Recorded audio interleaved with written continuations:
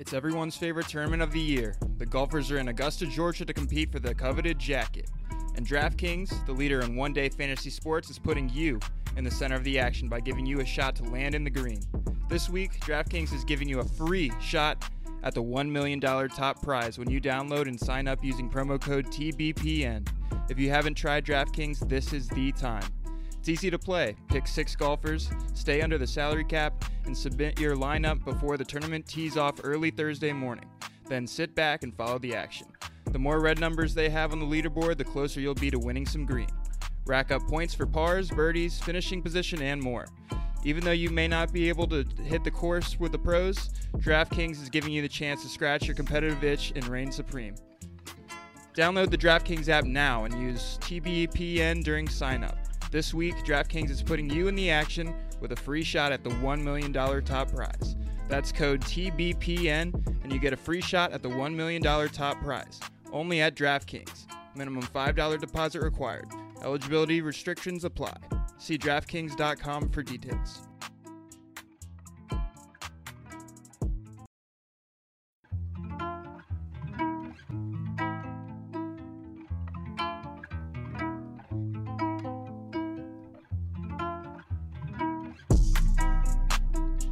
What is up, Wizards Nation? It's been a while since I've come to you with a Wizards walkthrough pod, but I am now full go as I've joined on with the Basketball Podcast Network in collaboration with DraftKings. I'm very excited to be able to consistently bring you podcasts, whether it be post-game pods, game previews, in-depth look at the Wizards situation moving forward, and really much more. Whatever comes across my mind that I want to talk about or get a guest on, I'm going to start doing that way more consistently than I had been over the summer when I started this podcast. But now that I have a new team to join on with, I am very excited to be more consistent and really get this podcast going full swing. I hope to be as more consistent than the Wizards are, as the Wizards take down the Indiana Pacers tonight without Bradley Beal, 132 to 124, in one of the most ridiculous performances by Russell Westbrook that I think I've ever seen. Definitely the best that he's ever had as a Washington Wizard. I would love to see more of that Russell Westbrook moving forward, and I hope that he can do it as Bradley Beal is also on the court with him, as he was not on the court with him tonight. There's a lot to get into tonight, including a huge injury to Wizards big man Daniel Gafford, who went down with an apparent ankle injury. Since Gafford was acquired at the trade deadline, he's really impressed in his first 2 games as a Wizards, and in true Wizards fashion this year, he gets the most unlucky of breaks. Everything that seems to be able to go wrong for the Wizards has gone wrong. COVID, strike, players getting injured to start the year, including Russell Westbrook and now Bradley Beal. Davis Bertans started the year with injury problems and has since had yet another injury, keeping him out of the game tonight and games prior to this. So yet another injury to a promising player in Gafford after Thomas Bryant already went down earlier this year. Big men are just going down like flies for the Wizards, and guys like Robin Lopez are going to have to step up. Alex Len is going to have to step up in these guys' absence, because there's really not much there. When Gafford goes down, he was looking like he was going to take up a lot more minutes moving forward. So I hope this is not too serious of an injury. Chandler Hutchinson looked great in his first action as a Wizard, and Jerome Robinson went from multiple DNPs to getting the start from Scott Brooks. I'll get into all of that, but I would be remiss if I did not start this podcast with the performance Russell Westbrook put on tonight in the absence of star Bradley Beal. Russell Westbrook really did put the team on his back tonight, and those who read my tweets, those who have followed me in the past, have probably noticed I have been pretty critical of Russell Westbrook this season, and I have been less critical of Russell Westbrook of late for obvious reasons. He has been playing much better than he did to start the year, and some of that is the injury concerns he had early in the year with his quads. He was not looking explosive, and I wasn't sure really how much of that Russell Westbrook we would be getting moving forward. There's clearly times that he's had since coming back while healthy that you really question what he's doing out there. He's playing a little too much ISO ball. But tonight, I have nothing bad to say. There's nothing bad you can say about the performance Russell Westbrook put up tonight in the victory for the Wizards. 35 points, 21 assists, 14 rebounds. He hit big threes in the clutch. He made the right pass. Barely any turnovers in the second half, which is huge for the Wizards. Really, one of the determining factors in this game was Russell Westbrook's decision making. That's something that you have not been able to say every game this year, especially as of late during this losing stretch. He has had a lot of turnovers, but tonight he made the correct decision. He made the correct pass out of double teams. He looked for Rui Hachimura and guys cutting inside the lane, and it wasn't a complete Russell Westbrook dominant performance in which he took bad shots. Sometimes you see that Russell Westbrook where he's not very efficient. He's putting up bad shots, but we didn't see that tonight, and I think that's why we saw one of the best performances from Russell Westbrook that we've seen in a long time, and definitely, in my opinion, the best Russell Westbrook performance we've seen in a Wizards uniform. 14 of 26, 53% field goal percentage. He was 4 for 6 from three-point range. That's something we haven't seen from Russell Westbrook all season. Was a dominant three-point shooting night. He was just getting shots to go down that normally don't go down for him. 66% from three-point range. You will take that from him every single night. And when your shot's going, everything else is going to come with it. 14 boards, 21 assists. He was just finding the right guy all night. And as I said earlier, he was making the correct decisions, not turning the ball over. Only 4 turnovers all night. And I believe only 2 of those came in the second half. Only 2 of those came in those crunch time situations. So he was clutch tonight. I got to give it to him. Got to hand it to him. He really did play the Wizards into a win. And he had a little bit of help there from Rui Hachimura. He had help from Chandler Hutchinson. I'll get into that in a second. But Russell Westbrook, really dominant performance, and I hope he can pick it up when Bradley Beal returns. That's the one thing I don't understand, why these guys aren't able to really put it together, both of them on a night-by-night basis. It seems as though one of them will have a great night and the other one will struggle, and vice versa. When one of them's on, the other one has not been. And I think a lot of that is because they both like to go into a lot of ISO situations at the end of the game. When one of them gets theirs, the other one wants theirs next. And I'm not sure that's conducive to winning basketball, especially here in D.C. when you see guys like Rui Hachimura, guys like Deni Avdija. They really need the ball in their hands in order to be effective. And when those two are kind of getting theirs, it's tough to get guys like Rui Hachimura involved. So I hope when Bradley Beal is back and healthy, he can see this. He can see what Russell Westbrook's doing, and I hope Russell Westbrook can see that it's better when everyone gets involved. Rui Hachimura really had a strong game, and I'm really excited about what he can be when he actually gets the ball and is able to make, big-time moves himself. With Bertans out, he got to play 36 minutes tonight, put up 26 points on 12 of 24 shooting, 8 rebounds, 3 assists. He was making the right passes out of double teams as well tonight. That's something he really struggled with last season. He kind of had tunnel vision when he got the ball last season. I thought tonight he really showed when guys were coming to double team, he was quick with that release. He was able to hit a cutting Deni Avdija early in the game. I remember he had a couple good passes that showed some real basketball IQ that I don't know if we saw at all last season. So he showed a lot in his bag. He had a step-back jumper over Sabonis. He was able to back down smaller guys when he saw the mismatch and hit fadeaways. That's something we've seen from him consistently over the last couple seasons is that mid-range jumper. He has that in his bag already, and I think if he can extend that to the three-point line, he showed a little bit of promise there early in the year. He's shooting a little bit better from three-point range, 33% this year. His career mark is 31%, so a slight increase. If he can really get that three-ball consistent, he's going to be a really good player in this league. I have no doubts about it, but it's going to take him being more aggressive, as we saw tonight. He's more aggressive when Beal sits. He feels like he needs to provide that scoring punch, and I wish he would just think that way at all times, even when Bradley Beal is on the floor. I want him to continue taking the ball off the rim on rebounds and taking balls in fast break situations and attacking the rim, because that's when he's at his best, when he's going full speed, not caring about the defense, and just really being aggressive. That's the best Rui Hachimura there is, and we saw that tonight. 26 points, 8 boards, as really the complementary piece to Russell Westbrook's dominant performance tonight. Yet another complementary piece over the last 2 games really has been Wizards big man Daniel Gafford, who they acquired at the trade deadline, and the deal for Troy Brown Jr. and Mo Wagner. Daniel Gafford was a guy that I was really excited about before he even stepped foot on the floor for the Wizards. And after these last 2 performances, that he's really gotten time in. He's gotten 13 points last game on 6 of 7 shooting, 5 rebounds, 1 steal, 3 blocks in just 14 minutes. And he really showed he was a defensive presence in that game. And tonight was no different. 11 points on 4 of 6 shooting.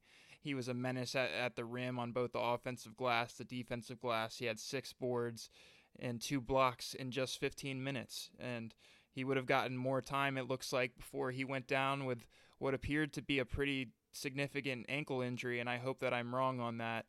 He had to be taken off the court on a wheelchair, and we've seen players go off on the wheelchair before that it hasn't been a serious injury.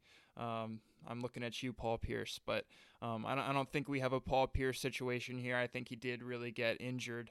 To his ankle, it looked bad. He landed on someone else's foot after going up for a board, and it was not a pretty looking sight as his ankle clearly twisted. The Wizards have come out and said it's a sprain, and he was seen in the locker room celebrating with the guys after the game, so I hope that's an indication that it's really nothing too serious, but again, you can expect him to miss time. That's a guy that was really showing some promise early in his Wizards career here. Just a real athlete at the center position that I think the Wizards have lacked for a long time now. Thomas Bryant has been a really good, promising young center before his injury, but I don't think he has the athleticism on both ends of the floor that Daniel Gafford possesses. Obviously, Thomas Bryant has the ability to step things back behind the three-point line and hit a three-pointer. He has a little bit more to his offensive game than Daniel Gafford does, but that's a guy that the Wizards, I think, can really build around as a defensive anchor, as a guy that's going to run at the rim and take lobs from we saw Russell Westbrook throw him a couple lobs tonight, throw him a couple good dishes right at the rim, and he was able to finish. That's really a big man that the Wizards have lacked.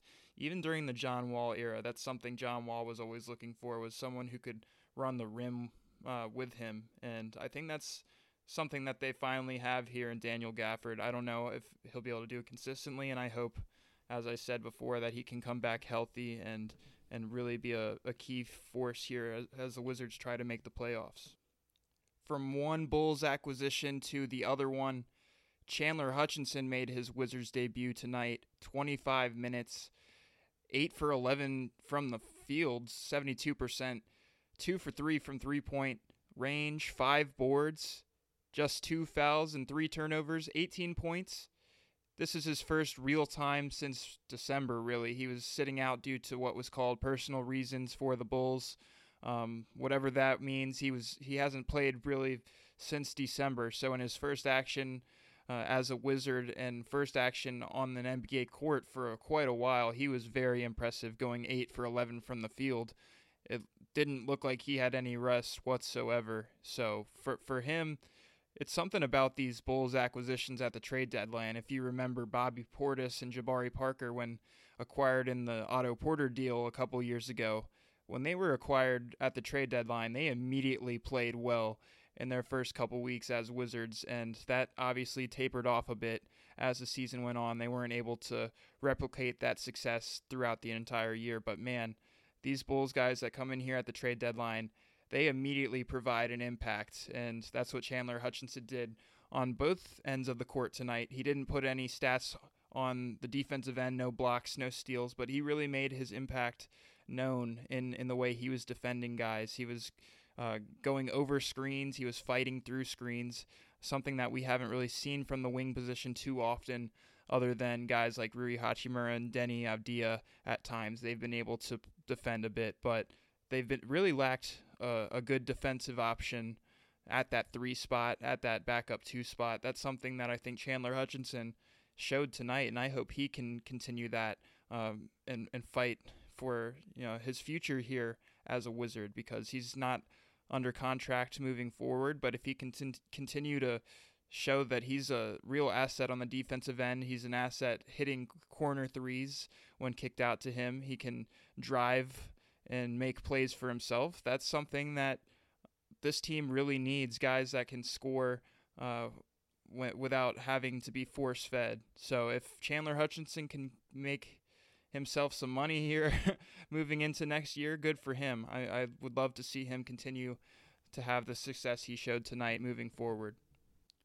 And that brings me to the last topic I want to talk about today, which is Scott Brooks giving Jerome Robinson the start today in place of an injured Bradley Beal. Jerome Robinson has gotten tons of DNPs throughout this season.